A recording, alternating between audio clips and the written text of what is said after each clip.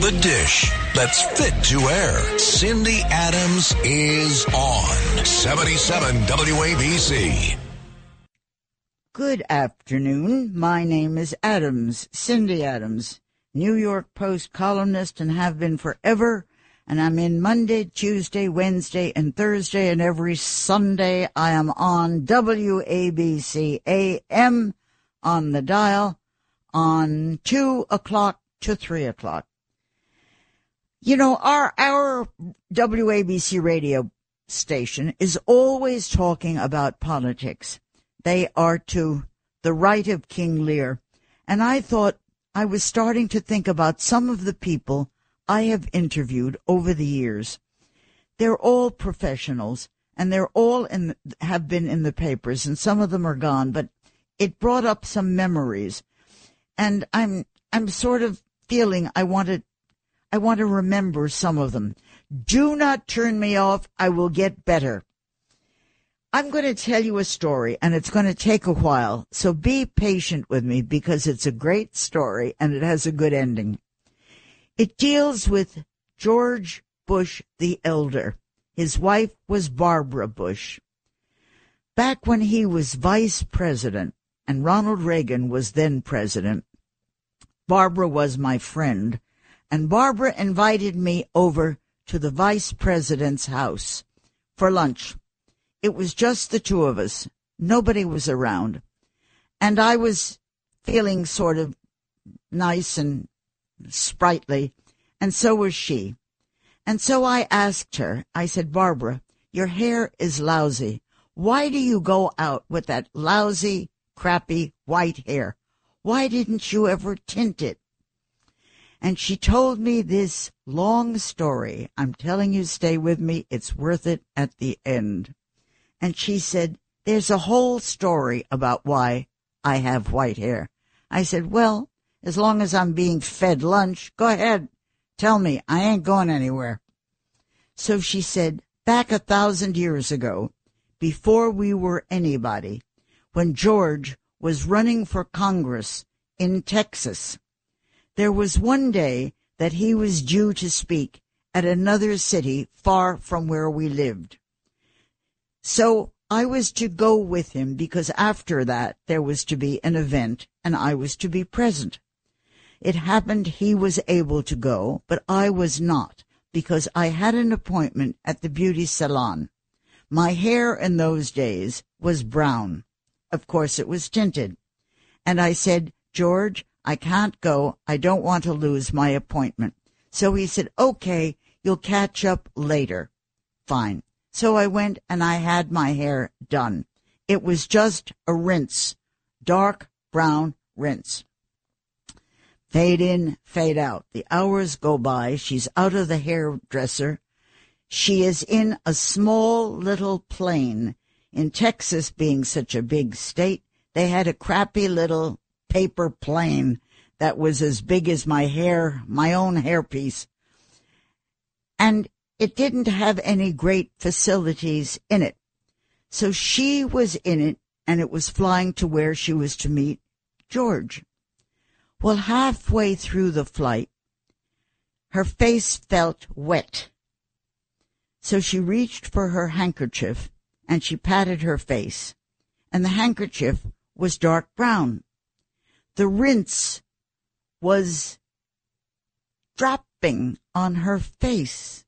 How a rinse could not have been rinsed out, I don't know, but the brown rinse was dribbling on her face. So she took out her handkerchief and she dabbed it. But as she dabbed it, more drops were coming down on her face. So she then used up the handkerchief and she went for her Kleenex. And she put Kleenex all over. The Kleenex was adhering to the wet drops and sticking on her face like measles. She realized she had to do something. Understand, this plane was about to land in a few minutes in another little city, and she was about to be met by VIPs in Texas, and she was panicking. So she runs into the ladies' room. There was no real ladies' room. It was a crappy little plane, propeller plane, but it was a tiny little room.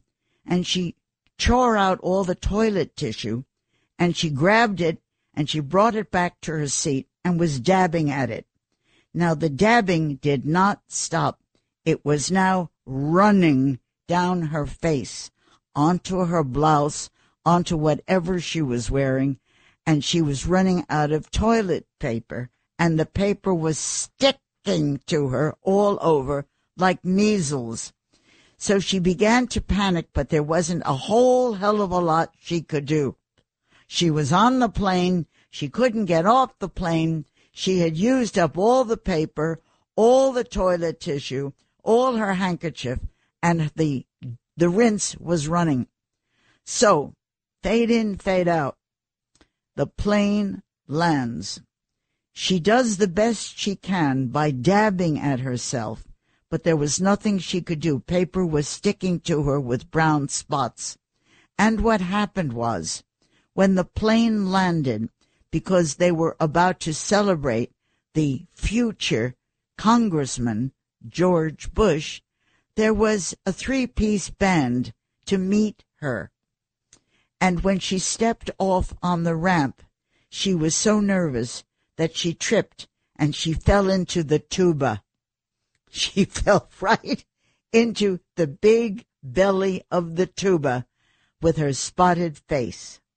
And that, said Barbara Bush, is the reason why I never, ever tinted my hair again.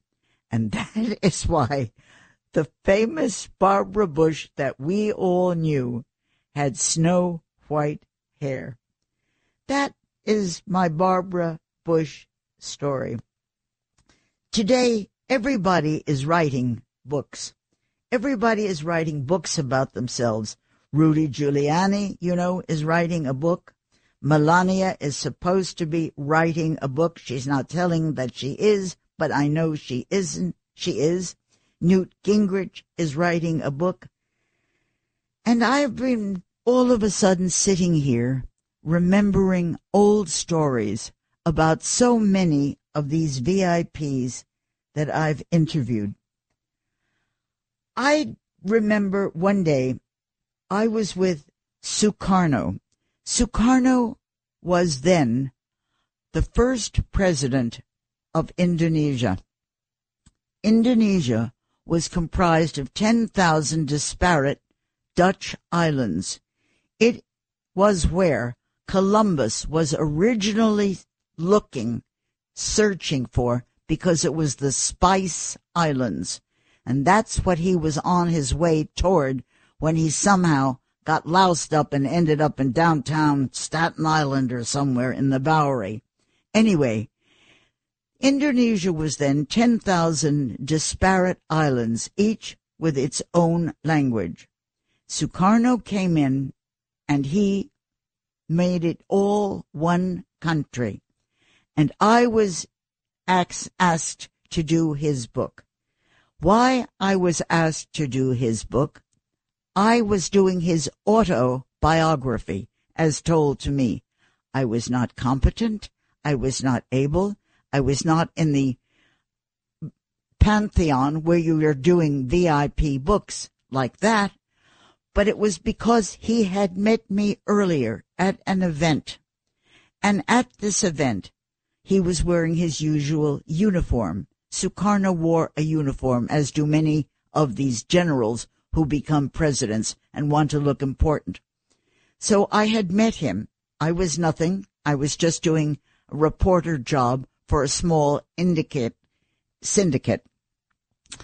And he wore his uniform, and he wore a cap, a black cap, which was called Pitji, P-I-T-J-I.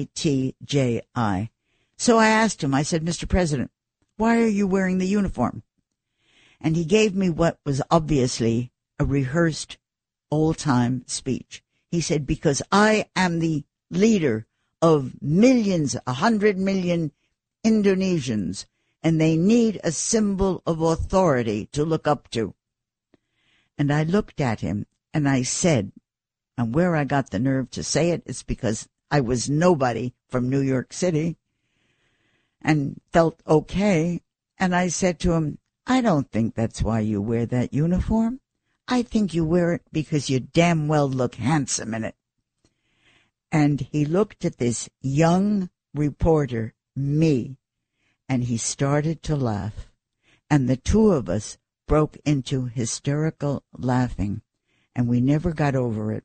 And after that, he put his arm around me at that time, and he gave me a hug, and he said, you know, you're right, but please don't tell anybody about it. And so, time passed. I went back to the United States of America because I met him in Indonesia. At that time, I didn't even know where Indonesia was. I thought, I don't know, you get to Greece, you make a left. Somewhere out there is Indonesia. So I wasn't prepared, but I was there for a whole lot of different reasons, which maybe I'll tell you on another broadcast. But there I was, and that's what I did. And so a year later, he went to the then American ambassador, Howard, I forgot his last name. I'll think of it in a minute. He was the American ambassador. And he said, remember that lady that I met who made me laugh? And Howard said, yes, I do. And he said, I want that lady to come back and do my autobiography. So the ambassador said, sir, whatever you wish we will get accomplished, but she is a very young little reporter. I'm not certain that she is able to do an autobiography of a president of a large nation. And he said, all the other people, the reporters who come, smoke cigars, or they have ashes down the front, and they are sloppy and dirty looking, and they are not fun.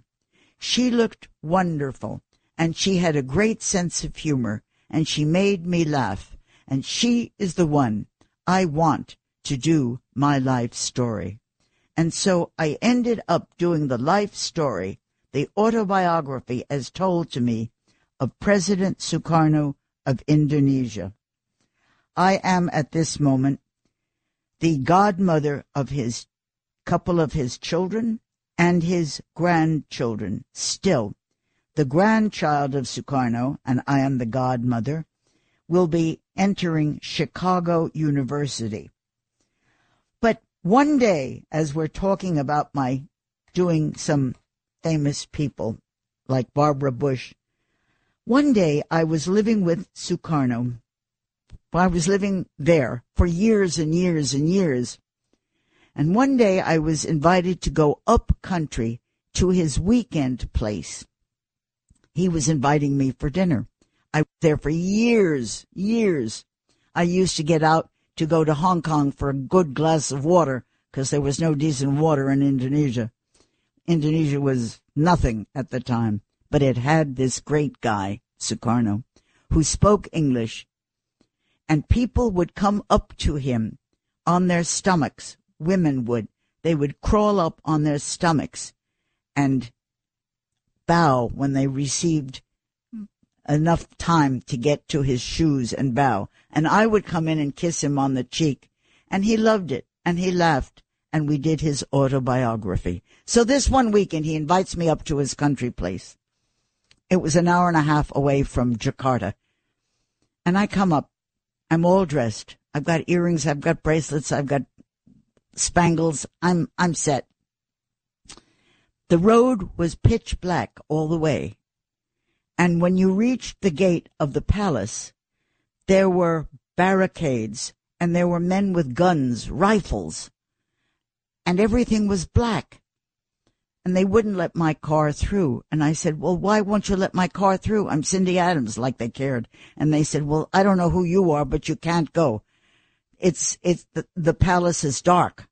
I said, the palace cannot be dark. I have been invited for dinner. So this took a half hour. Finally, the driver got out. I got out.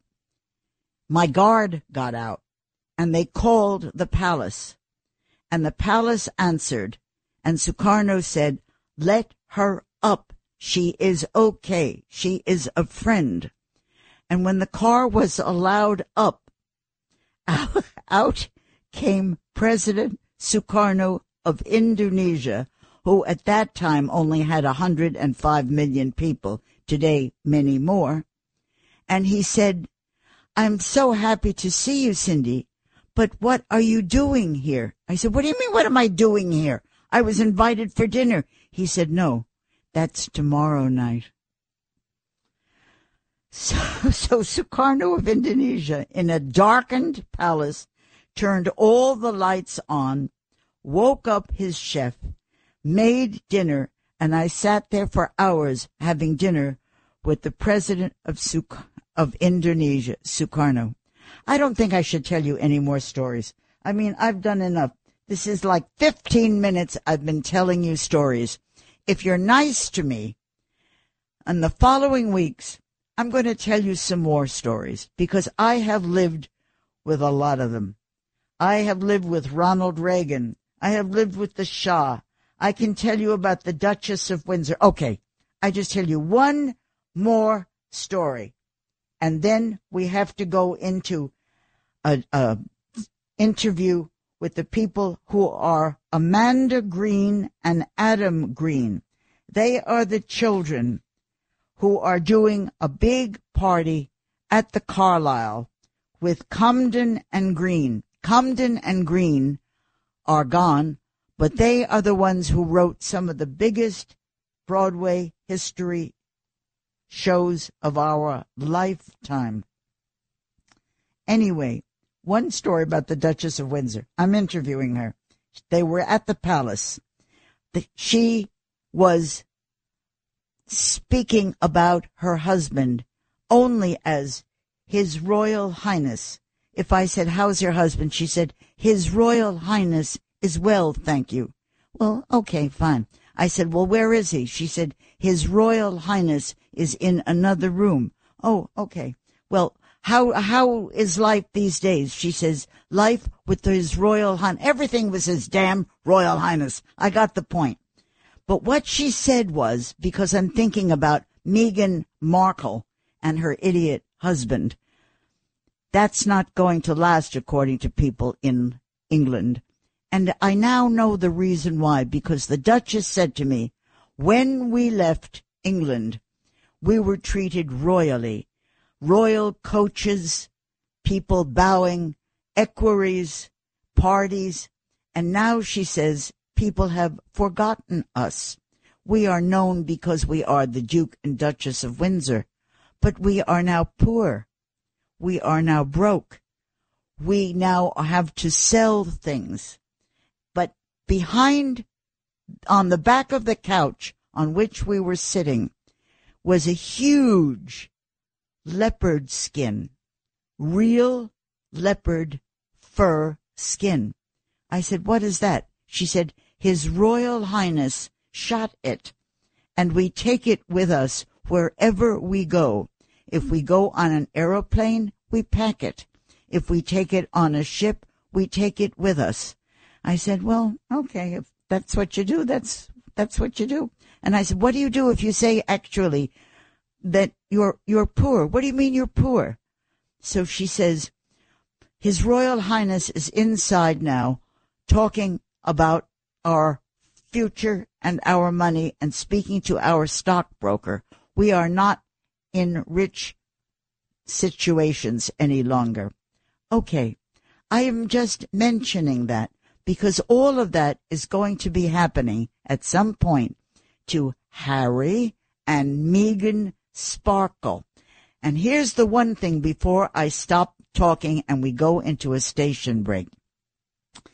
She went down to Florida and she appeared at VIP parties, in return for which they would give her a diamond bracelet or some other piece of jewelry. What she did with it, I don't know. Whether she sold it or not, I don't know. But I do know for a fact that she was paid for every appearance. That is what happens to celebrities when you leave your position.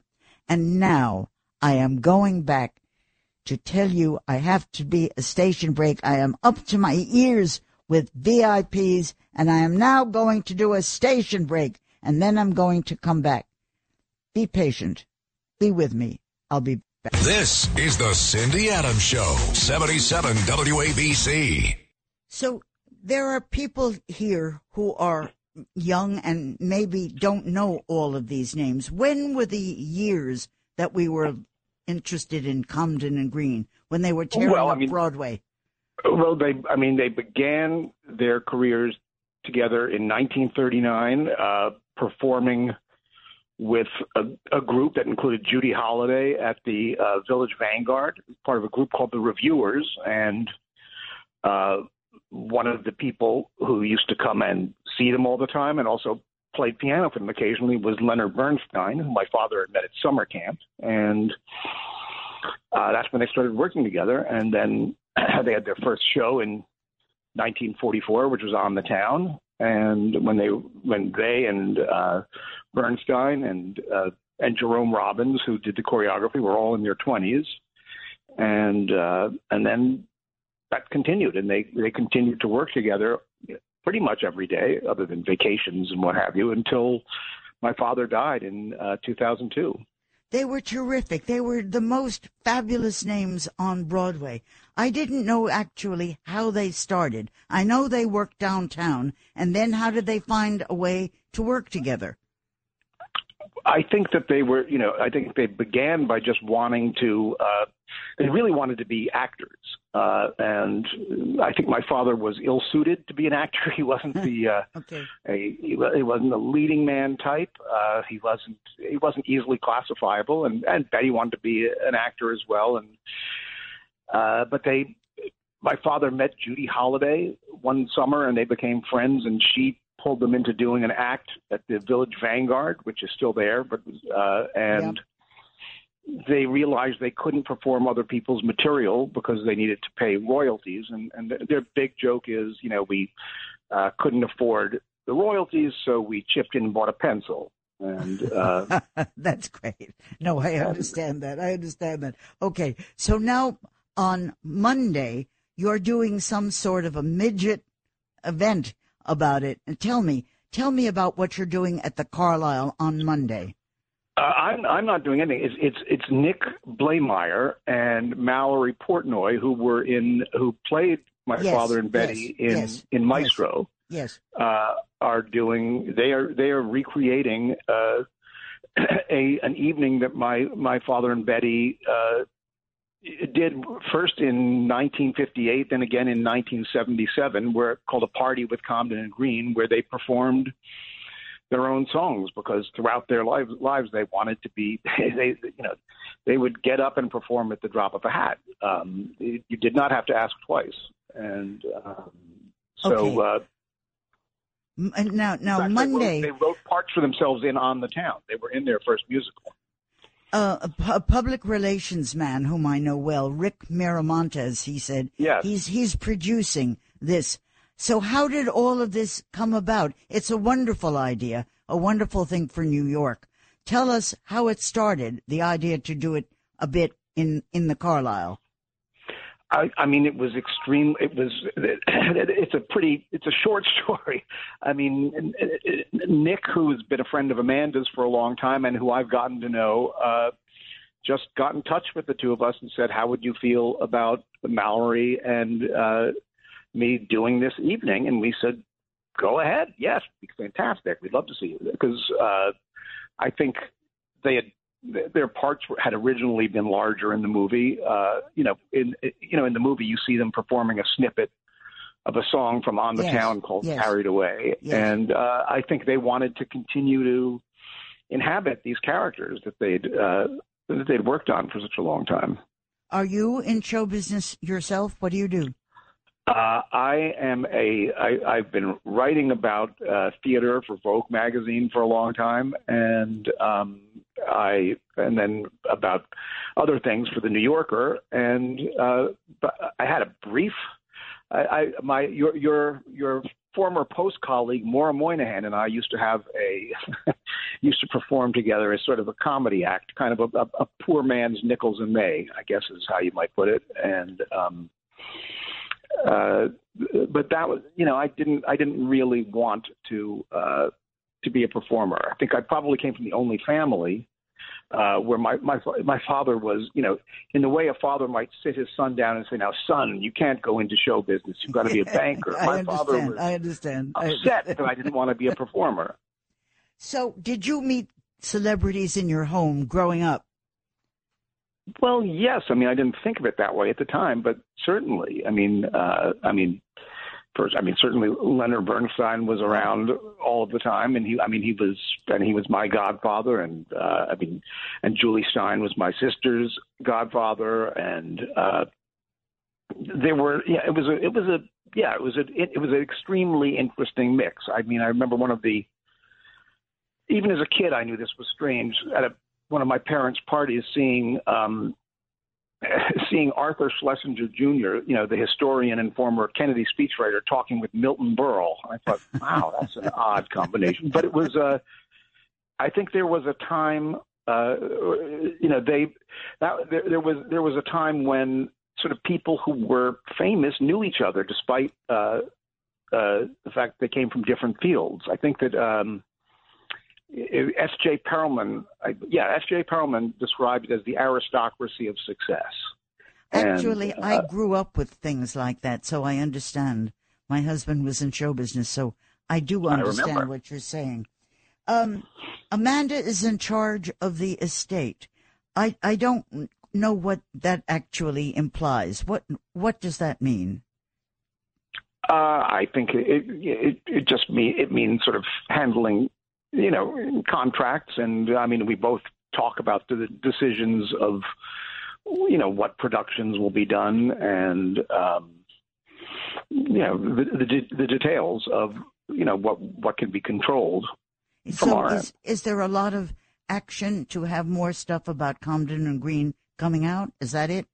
Well, there's a new production of their version of Peter Pan is coming to New York. I forget the exact dates of it, but that's in some ways has been one of their most successful musicals. That was a musical that I think Jerome Robbins was directing, and it was not doing well out of town, and he asked them to come in and write some new songs, and there were already some wonderful songs in it, but they came in and wrote some new songs that ended up becoming sort of standards, like Never Never Land and Captain Hook's Waltz, and the show became a success, and it really gets done all the time, and there's a new version of it coming to New York. What was it like growing up in a household with such a famous parent?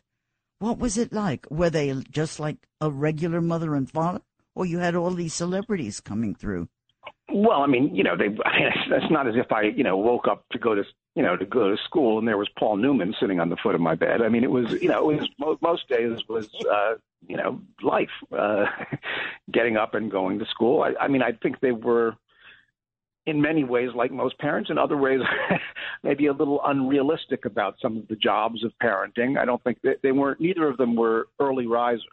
So, they generally, by the time they got up, my sister and I had been in school for a number of hours by that point.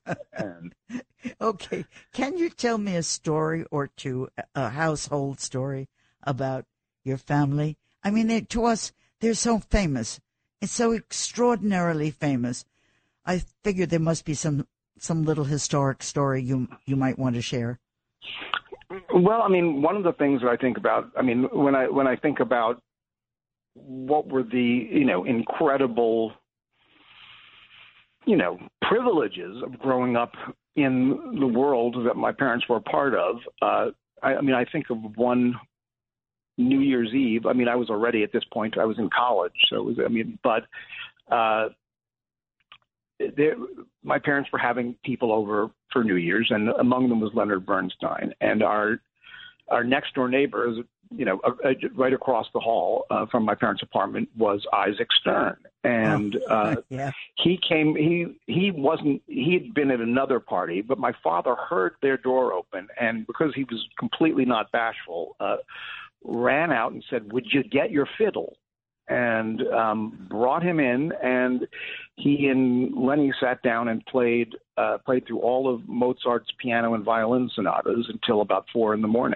And I was well aware at the time that was extraordinary, that I was getting to hear these two musicians, incredible musicians, just off the cuff play Mozart. Not any of us have had something like that happen. What about the Leonard Bernstein, the movie?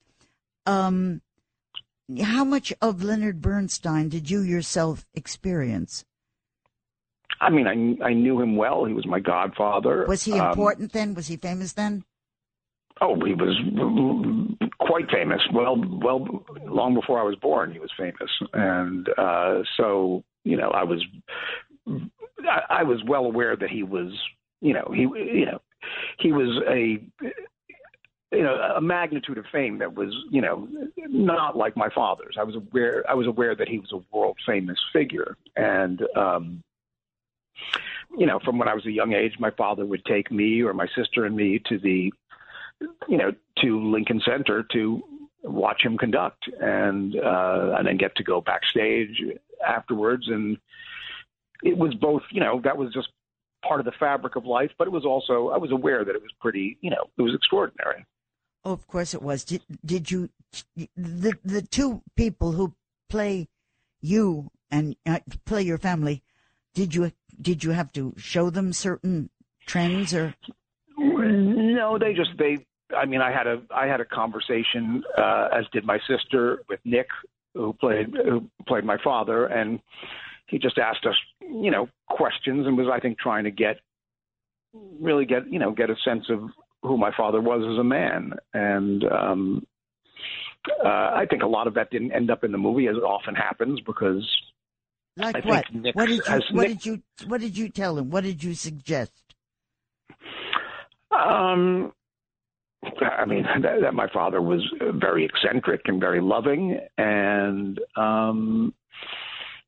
he was both. He could be both a very, a sardonic and very gimlet-eyed observer of people and of social mores, but he also had a real innocence. There was something very, innocent and almost and boyish about him, and he never lost that, even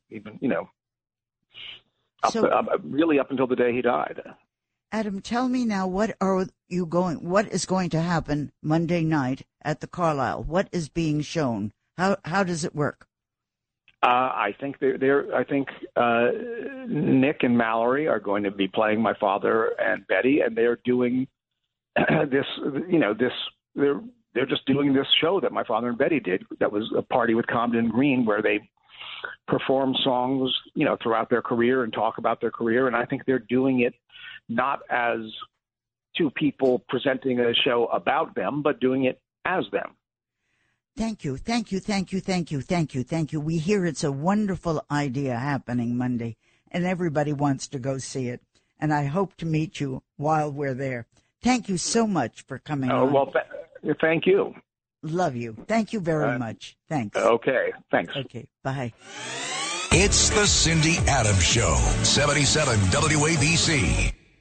I am back. A little poem. Roses are red, violets are blue. Stick migrants in Delaware to pee and poo. I just thought that was a nice little thing. Soon they may even refuse to sponge on this historically, culturally, financially, theatrically greatest city on the planet, New York City. Maybe they'll move to other places where everyone wants to come is New York. Or they wanted to come. Who knows if they still want to come. This was before its officials effed it up, and it has now lost its way. Now let me tell you, this state, our Democratic ex-cab driver judge who sat in on Donald's money, he is a confirmed progressive who was into pop culture and ruled against Donald for 3 years. His background, you ready? It's playing in a rock band. It was protesting the Vietnam War. He is now hustling a screenplay he wrote. And in the twilight of his career, he is posing for photos in his chambers. Who, screw the law books, also states he sticks his emotions into his decisions. And he was quoted as saying, "I am going to protect my staff. Anybody can run for president. Not everybody can protect my staff."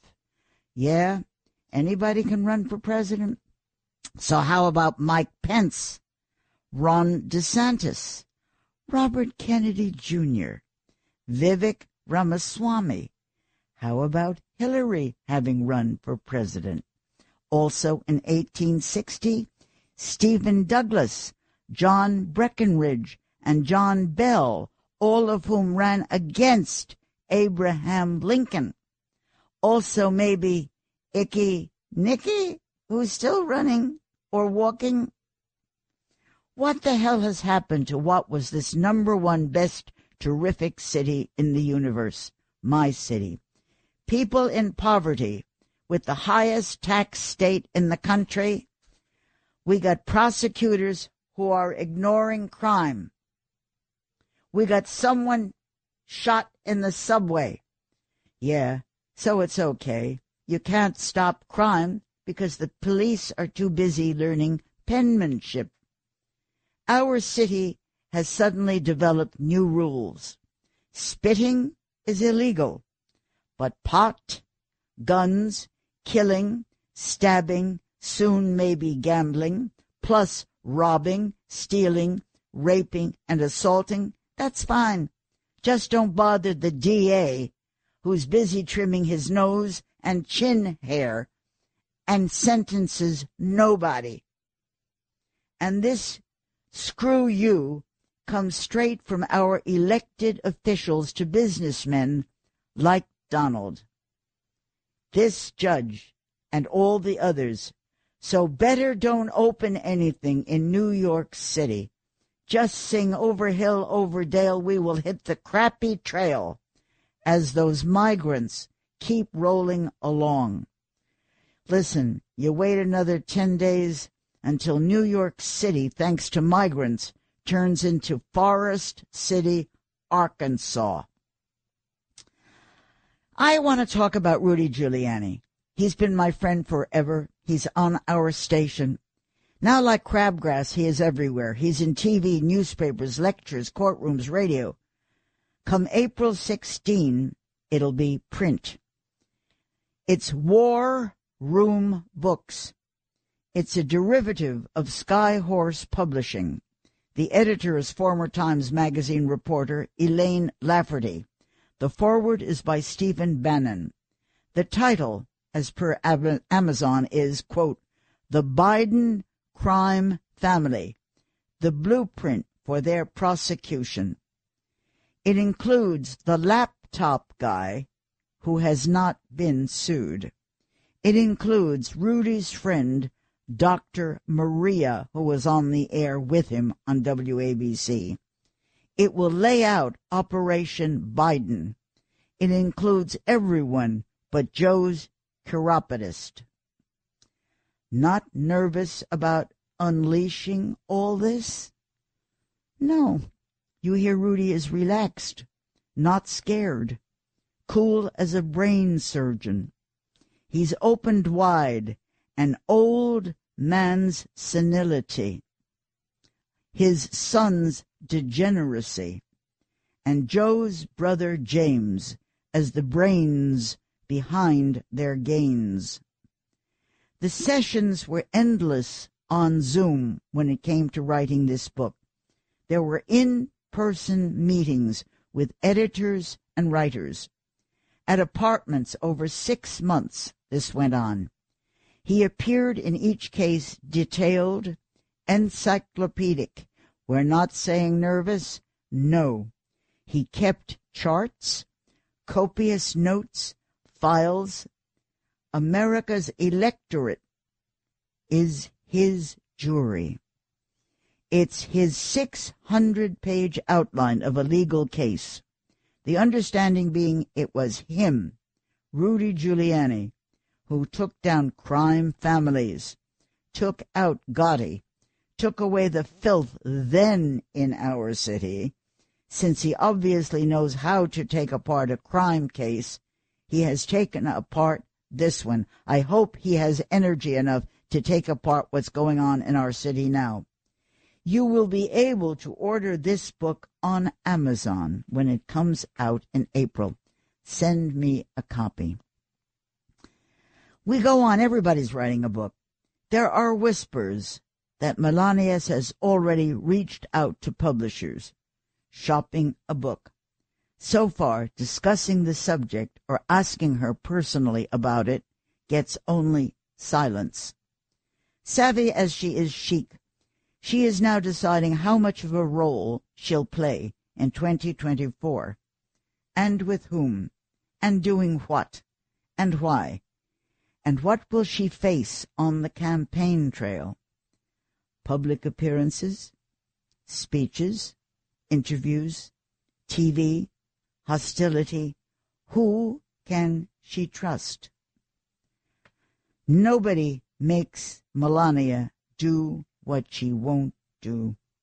I know her. I've been with her. I've been with her and him. I knew her when he first met her.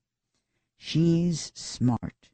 Those who know also know that right now they know it's better not to know anything. I got another book I want to talk about. There is a famous British author by the name of Lady Colin Campbell, who is also my friend, and who just quoted me. I am told I didn't hear it, but she just quoted me on YouTube, who knows the royals better than I know my dentist.